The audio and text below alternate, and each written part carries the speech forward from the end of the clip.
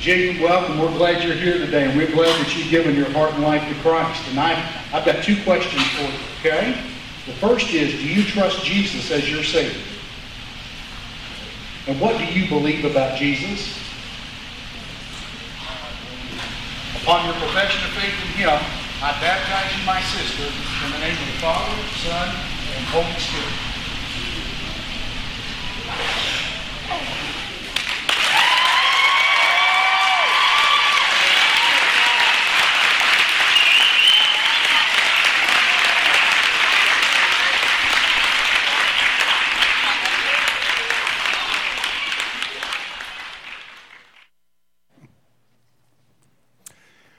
Now, if you'd like to come to the Lord today or follow Jesus in baptism, you can do that today. Just come forward today, let a staff member know, and we will arrange that. Everything's prepared. We just need you. However, there's a choice that you're going to have to make, and that is, am I going to follow the world or am I going to follow Jesus Christ? Oftentimes, that decision has got to be made. The decision to follow Christ and to publicly identify with Him is increasingly unpopular in some quarters. I don't think the whole world is intentionally antagonistic towards Christ, but increasingly they are. It reminds me of Ruth Graham, Billy Graham's wife, who heard of the Russian cosmonaut who was in outer space, and he said, I've been there. They say God lives out there, and when I was there, I didn't see Him. And Ruth Graham responded, well, if he had stepped outside of that spaceship without his spacesuit, he would have seen God real quickly. You know, it's one thing to say that when you're in the protective custody, if I can put it that way, of a spacesuit and spaceship. Otherwise, you'd see God. Speaking of Billy Graham, in fact, the truth is that not everyone was appreciated Dr. Graham's ministry. In fact, there was one person just a few years ago that said, more harm has been done by that one man to the cause of Christ than by anyone else. Now, if you've been on Twitter and social media and some other places, you have found people that are antagonistic to the faith, atheists and agnostics and others that have made those criticisms of Dr. Graham. But this person was off to the far right, far further than anyone in this room. And so he got it from every quarter. That's oftentimes what you have to do when you take a stand for Jesus Christ. Sometimes, however, the opposition from the world is a little more personal. Reminds me of Lee Strobel, the former atheist journalist out of Chicago who came to Christ when he was a boy. His birth terribly disappointed his daddy. Absolutely disappointed him and made him angry to the point where he was terribly angry with the son all through his childhood and adolescence. And one time Lee lied to him, and his daddy confronted him about it, and he finished his conversation by saying, I don't have enough love for you to fill up this pinky finger. As you turn to Hebrews chapter 11, you'll find here in Hebrews 11, Moses was in a similar situation. Moses had some serious opposition from the world. And it wasn't just an impersonal world. It wasn't an unidentified world. It happened to be the world of his own family, which happened to be a royal family, Pharaoh, and the entire court. In Hebrews chapter 11, we find that here. Now, what the author of Hebrews does here is that he takes and condenses Exodus chapter 1 all the way to Exodus chapter 14. And instead of looking at it through a microscope, he looks at it through a telescope. And that is essentially the story of everything from Moses' birth to him leading the children of Israel out of Egypt through the Exodus. Moses was born, and Pharaoh had commanded the death of all the Hebrew children. He was intimidated by their growth, and totalitarian governments all over the world are intimidated by the growth of the Christian faith. And so you're going to find through the decades more and more conflict, especially south of the equator, in totalitarian nations as there's growth in the Christian faith. There was a great awakening in 1904 that ushered in a great missionary movement, and it continues south of the equator in Africa and in Asia and in Latin America. Well, that's what happened with Moses. The growth of the Hebrew children of the nation of Israel intimidated the Pharaoh, so to stymie that, he commanded the death of the Hebrew boys. But Moses' parents resisted Pharaoh, and they did much what Noah did. They built an ark for Moses out of bulrushes and covered it with pitch like Noah did the ark and placed him in it about the time Pharaoh's daughter was with her maidens down by the banks of the river. And that little ark that Moses was in just sailed on, and at the right time, it appears an angel pinched him, and he cried out. And it stirred the maternal instincts of Pharaoh's daughter, and she adopted him. Well, she didn't want to raise him on her own, and so she had to enlist someone to help her as a nanny, as a nurse, and Moses' mother shows up to take the job. And Moses comes up in the wisdom and the nurture and the intellect and the royal court of Egypt. He does that, but God gets on his heart. And he hears the cry of the Hebrew children because they've been put into slavery. And God comes to rescue them through Moses. But Moses got ahead of God, and Moses ended up killing a man. And he fled to the desert on the backside of the Midian desert for 40 years. And after 40 years, God visited him again and called him again and said, Moses, it's time to go back. And it's time to do my will and lead Israel out of Egypt. And so he gives a number of excuses which were typical of Egypt and typical of our day, in fact. And then he eventually ends up confronting Pharaoh. Well, you know, Pharaoh doesn't listen. Few do, especially on the first confrontation. And God has to work him over with 10 different plagues. The final plague is the death of the firstborn of everything. The firstborn of every flock, the firstborn of every herd, and the firstborn of every home. And God tells Israel, if you will, as families, if you will sacrifice a lamb without blemish and put its blood on the doorpost and the lintel, so you've got everything covered vertically and you've got everything covered horizontally, then when the death angel comes to take the life of the firstborn, I will pass over your home. And that's what Israel did. And so they put the blood of an innocent, unblemished lamb on the doorpost of their homes. And the angel passed over the homes of all the Israelite homes, but he did not pass over the Egyptian homes or the flocks or the herds. And there was a great outcry in Egypt, and Pharaoh finally capitulated, and he collapsed, and he melted before the wrath of God, and he let Israel go. But in no time he changes his mind. And Israel, by this time, has made it to the shores of the Red Sea. And in a moment, they discovered that Pharaoh's army is breathing down their neck. And Pharaoh has changed his mind. He hardened his heart so badly that God said, that's enough. I've offered you grace enough. And so God began to harden his heart to where he could not change his mind. Sometimes people get that way. They sin away their day of grace. And so Pharaoh chases Moses and the Israelite army all the way to the banks of the Red Sea. And there, the Israelites cry out and think, oh my goodness, I wish we'd stayed in Egypt. We should have never followed this man. And Moses says in Exodus 14, verses 13 and 14, something that's very unusual. It's not what any of us would do or think of in a time of leadership, in a time of crisis. He said, be silent. Stand still and see the salvation of the Lord. And he took his staff and he hit the Red Sea and it parted. And they walked along on dry land, and that was the definitive act in the history of Israel, still celebrated even to this day. We celebrate something similar, but have transitioned it on because of Jesus' command to the Lord's Supper. That's our Passover. And they pass through on dry land. Pharaoh tries to do so as well, but he's not been cleansed by the blood, and so he and his army are swallowed up in the Red Sea. Well, that is the background of this passage in Hebrews chapter 11, beginning in verse number 23, where by faith Moses resisted conformity to his hostile world. Now you can imagine the hostility of the royal court. This is family he's resisting. Powerful family, well-connected family, well-armed family, and he resists by faith the pressure to conform to his royal, hostile world. And we begin reading of that in verse number 23. By faith, Moses, when he was born, was hidden 3 months by his parents because they saw he was a beautiful child, and they were not afraid of the king's command.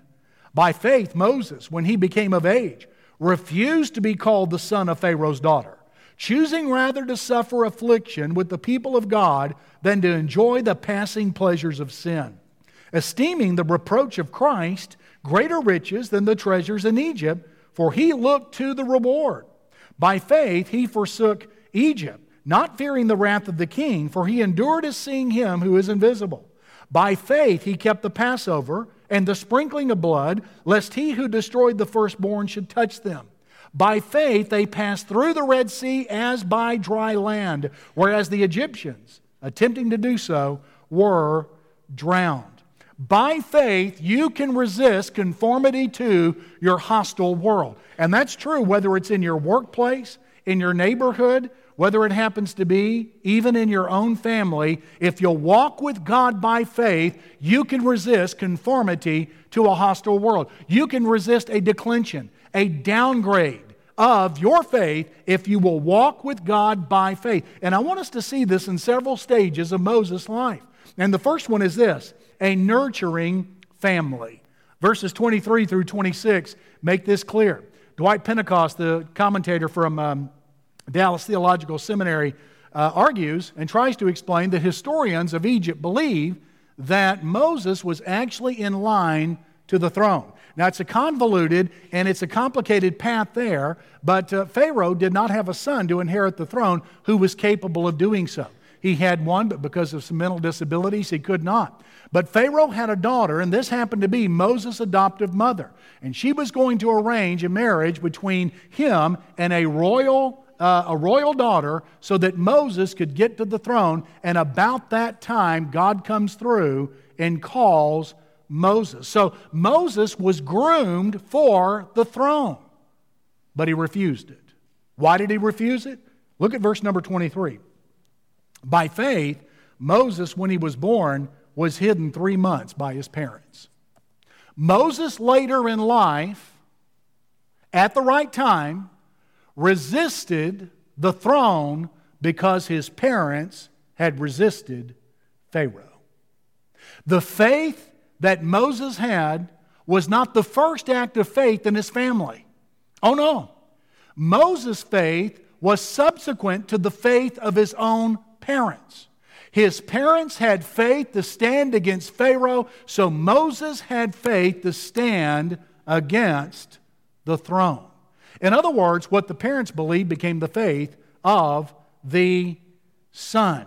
They said no to Pharaoh, and he said no to Egypt. Ladies and gentlemen, we need to build kids just like Moses' parents built Moses. How in the world do we build kids who have that kind of faith, who are able to stand against the hostile compromise of the world? And not to become angry or embittered at it, but to do so with a sweet and tender spirit, but a bold spirit. How do we build kids like that? Well, some people would expect the church to provide activities, and some would put that responsibility entirely and completely upon the student minister at a church. Ladies and gentlemen, our research shows from Steve Parr and Tom Kreitz in the book Why They Stay, and other works, not just that one, that the number one factor in building kids into faithful adults is not the church, is not the youth minister, but the parents. The parents are the number one instrument in doing so. In fact, where you do not have church programs and where you do not have a student minister in a local church, you can still have faithful kids when the parents follow God by faith. And there are 3 things that they've got to do by faith. One is teach the Scripture in home. The only time kids are exposed to the Word of God, if the only time kids are exposed to the Word of God is in the local church, you just about guarantee they will collapse when the day of pressure and temptation comes. It's got to be taught in the home. So do all you can to teach the Word of God in your home. Well, how do I start? Well, take this message, take some notes, and cover the introduction on Monday in family devotions. Cover the first point on Tuesday. Cover the second point on, come to Wednesday night church. Cover the second point on Thursday. Cover the third point on Friday. And do the conclusion on Saturday, and we'll fill them up on Sunday. Teach the Word of God in your home. If parents are not teaching their children the Word of God in their home, they're just about guaranteeing that their kids will collapse in the day of struggle. So teach the Word of God in home. Teach Scripture in home. But then attend Sunday school and worship and the midweek service. That's a mark of parents who make a big difference in their kids. They set an example, but that's not all. There's a third thing. Make service your priority. Be involved in the local church, not only to make yourself feel good. That doesn't make hardly a good impression on kids at all. And kids, I don't know if you know this or not, but they have an automatic fake detector. They do. They can detect when parents are seeking and involved in a local church just to make themselves feel good and make themselves feel better or look good. Do not do that. Don't merely attend. Instead, be involved in a local church in order to serve Christ and to get involved with God's people and with people of the world on behalf of Jesus Christ. In other words, mere attendance makes very little difference in the lives of kids. Well, Moses' parents had faith, and it surfaces at the moment of challenge in the life of Moses. If you want to stand for Christ in a hostile world, and if you want kids who stand for Christ in a hostile world, you've got to be more than a casual observer and attender. You've got to be all in. Would you today, during our invitation time, decide that if you're a parent, you're going to give your all to Jesus Christ and live for Him, even in service in the local church?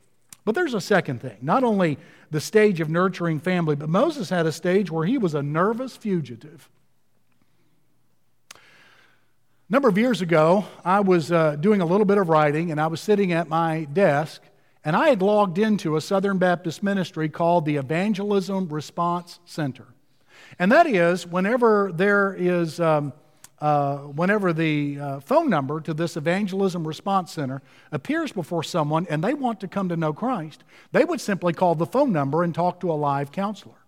And every year, anywhere between 6,000 to 28,000 people would turn to Jesus Christ as Savior. It depended on how often we manned the phones when Billy Graham was doing a crusade or whenever his shows were on the television. We would get a flurry of phone calls anytime he appeared on television. And so this number was published all throughout the United States. We would offer this service to the Billy Graham Evangelistic Association. We offered it to Love Worth Finding with Adrian Rogers, to Dr. Stanley, and to some others as well. And so anytime they preached and shared the gospel and someone wanted to come to know Christ, the phone would ring. Well, I logged in one day, and a young lady called, and I shared the gospel with her, and I shared my testimony with her, and she said, "That's beautiful. Thank you for sharing that." First time I've ever been called beautiful. Of course, it was over the phone. So anyway, and I assured her, God can forgive. God loves you. I said, in fact, there's some remarkable acts of forgiveness in the Bible. Moses and David and the Apostle Paul all had one thing in common, or actually two, and that is each of them had conspired or participated in a murder. Moses did so in Exodus 2. David did with Uriah in 2 Samuel 11. Paul says he voted for the death of Christians. And I said the second thing they had in common is that God forgave them all. Well, I was expecting to hear some relief and rejoicing on the other end of the phone line. And I was absolutely stunned when the whole atmosphere of the conversation changed. And she became offended and became angry and became ugly and could not believe the audacity that I had to say God would even forgive a murderer. And yet He does. You know, some people want forgiveness for themselves. They think they're entitled to it, but don't want it for others. Can you imagine what Moses faced when he returned and came back to the court of Pharaoh? This is his family. He grew up with these people. They were aware that he had murdered someone in haste, in defense of an Israelite, but in haste had taken justice into his own hands. Can you imagine the ridicule and the reproach? Can you imagine the regret that Moses experienced for 40 years on the backside of the Midian desert. He missed out on God's will for his life for 40 years because of his sin. Yet, ladies and gentlemen, look what the text says in verse 27. By faith, he forsook Egypt. Now later, he would physically leave in the Exodus. Here, I believe it's referring to his heart. He broke ties with Egypt. He quit counting their opinion as something that was significant to him. He quit thinking that their evaluation of him was important. He forsook them and their priority in his life. He forsook Egypt, not fearing the wrath of the king. In other words, when Moses appeared back before Pharaoh, he did not let the sins of his past keep him from the blessing of God's future for his life. And you don't have to either. Some of you today are trembling and bothered and nervous and ashamed of things that you've done, and you simply can't get the memory out of your mind. Can I tell you what you're probably doing? And I want to give you some hope and some help today. Number one, the blood of Jesus Christ is enough to cleanse you from all sin. Every bit of it. The grace that God had to forgive Moses and David and Paul is as operative and as powerful today as it was the day they first experienced it, and you can have it today if you'll turn to Jesus Christ. Oh, it's a wonderful thing. I did years ago, and I want to tell you, I've never regretted giving my heart and life to Jesus Christ. Never have. But here's what you're probably doing if you're still trembling and aching under your sin, and you're keeping your sins from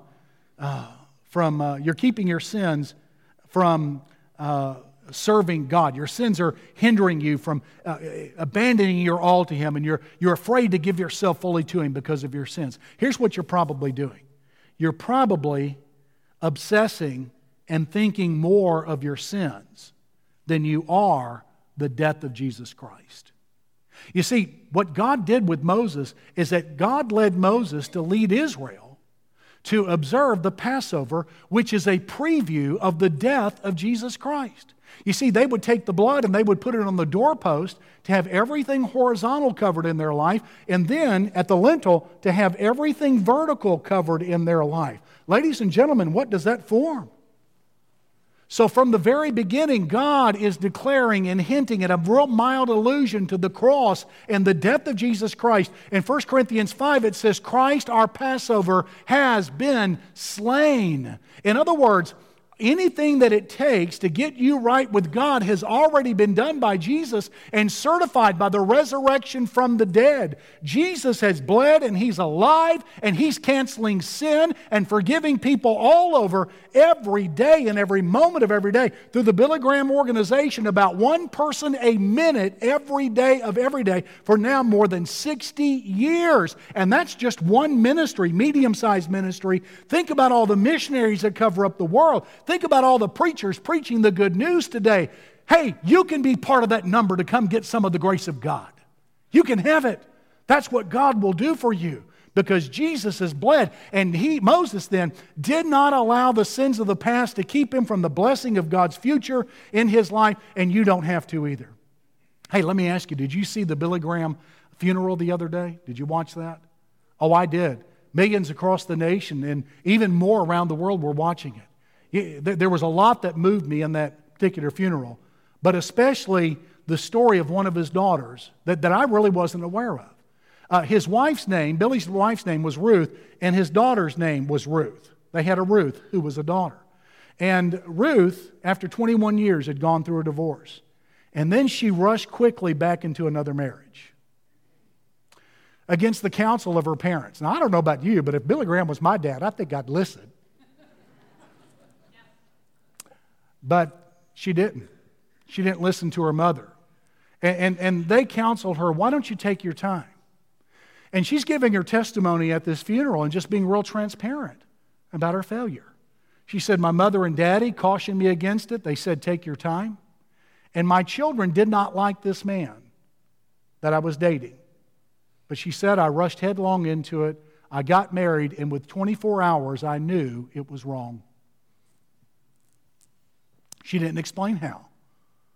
But she said, I knew it was wrong. And in no time, there was a second divorce in her life. And she said, You know, in my world, you don't want to embarrass Billy Graham. And it bothered her. What are people going to think not only about me, but my daddy? What are they going to think? Well, she called them, and she started her way home. It was a 2-day drive home. And she crossed the country, and Billy lived up on a mountain in North Carolina near Montreat in Black Mountain. And you have to drive up that mountain and cover some winding roads. And you get to the house by covering or driving past one last bend. And she said, I had so many questions in my mind. What are they going to say? How disappointed are they going to be in me? Is this going to be a tough confrontation when I arrive? She said that when she covered that last bend and got up to the gate of the house, there her daddy was standing. And she got out of the car, and he embraced her, and he said, welcome home. And she said, no condemnation, no recrimination. She said, I know my daddy is not God, but he sure did show me God on that day. And I want to tell you, God is calling you to come. Ruth finished that testimony saying, that invitation is open to you. God is saying, come home. You belong with Him. You don't need to wander any longer. Jesus has provided a way. He's opened the gate. If you'll just round that bend and come in by rejecting your doubt, rejecting your unbelief, and embrace Jesus Christ as Savior and Lord, you'll be welcomed home by someone who is the God of all. So Moses had a nurturing family. He was a nervous fugitive. But there's a third stage in his life. And that happens to be a national force. Moses became a national force, and of course Billy was as well. In fact, he was a global force. He was even a force in Portland, Oregon. A number of decades ago, he did a crusade in Portland, Oregon. And had powerful, powerful results there, even in a place that is as beautiful and yet as secular as Portland, Oregon. There was a time when some store owners had an unusual day. One person came in and began to confess, a number of years ago I was in your store and I switched the price tags on some of the clothing and paid a lesser price on the piece I wanted. I'm here to pay the full thing, and if you need to turn me in to the police, please do. Another person came in and confessed to shoplifting. Well, the manager of the store was bumfuzzled. He didn't know what to think. This has never happened before where people got honest in his city. And he asked the security guard, what's going on? And the security guard said, Billy Graham is in town. You see, when Christ comes into your life, He makes a difference. He does those kinds of things. And He makes an enormous change. Listen, do you know something? God intends to use you. You're not intended to be part of a church and sit, soak, and sour. That's not God's design. God intends for you to serve. And He's got a plan to use you and make you a force. Now, very few will ever have the stature of Billy Graham. Billy was really, frankly, never comfortable with it, to be honest with you. In fact, he felt like a failure. The important thing, though, is don't worry about how wide God takes you. Just concern yourself with the depth of your faith and surrender to Him. God can use you. It matters no matter your family background. It matters not your past. It matters not your current challenges in front of you. God can use you. You can do all things through Christ who strengthens you. And Paul said that in the context of financial difficulty and challenges. And if he can make it through financial difficulties and challenges, you can make it through anything that you are facing. So Moses became a national force. Look at verse number 29 and how he did. By faith, with Moses' leadership, they passed through the Red Sea as by dry land. And here's another element of their national force, whereas the Egyptians attempting to do so were drowned. Now, historians complain, we don't have any record of the Egyptian army being wiped out. Well, duh, they're not going to tell you. They're not going to record the defeat. My goodness, of course not.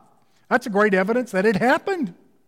And so Moses became a national force that changed the course of a nation and led Israel into the defining event of their history. Listen, every person that God has ever used,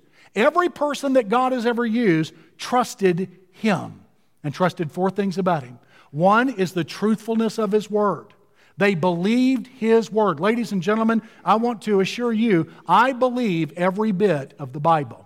I believe everything from the first verse of Genesis to the very last map. And I believe we all should. And believe the entire Bible. Then they believed in the righteousness of His standards. They believed in the Ten Commandments, His standards for sexuality. They believed in the New Testament pattern for their life and for their church. Then the faithfulness of His promises. God keeps His promises. If you were to call on the Lord today, He would save you. If you would come to Him, He promises He would save. He wouldn't be hesitant. It would not be an awkward thing for Him.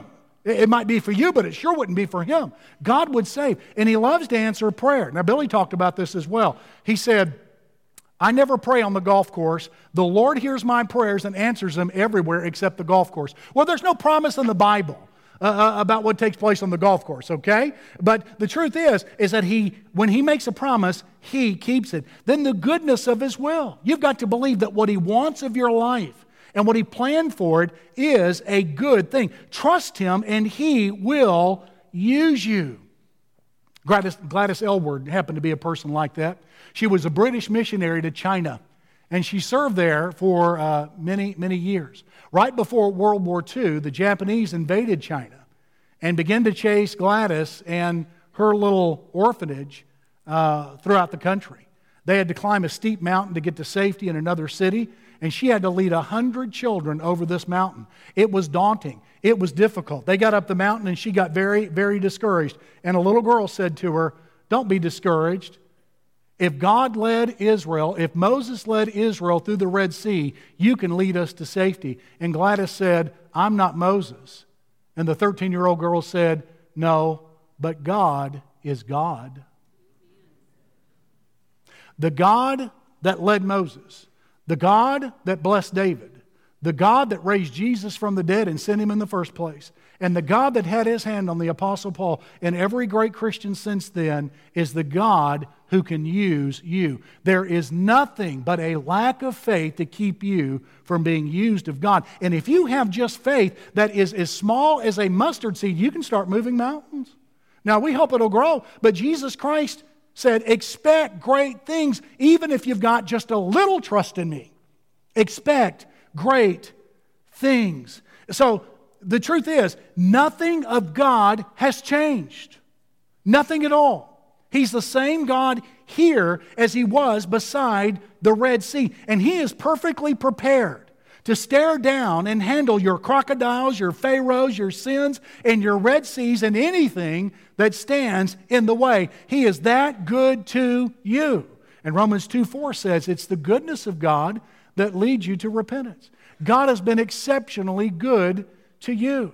And that should move you to turn away from a life without Him and to turn and fully embrace Jesus Christ. Listen, if you'll realize and just confess you've not trusted God, and if you're willing to break from your doubt, you may come to Him today through Jesus Christ. And I want to pray with you that you'll do so.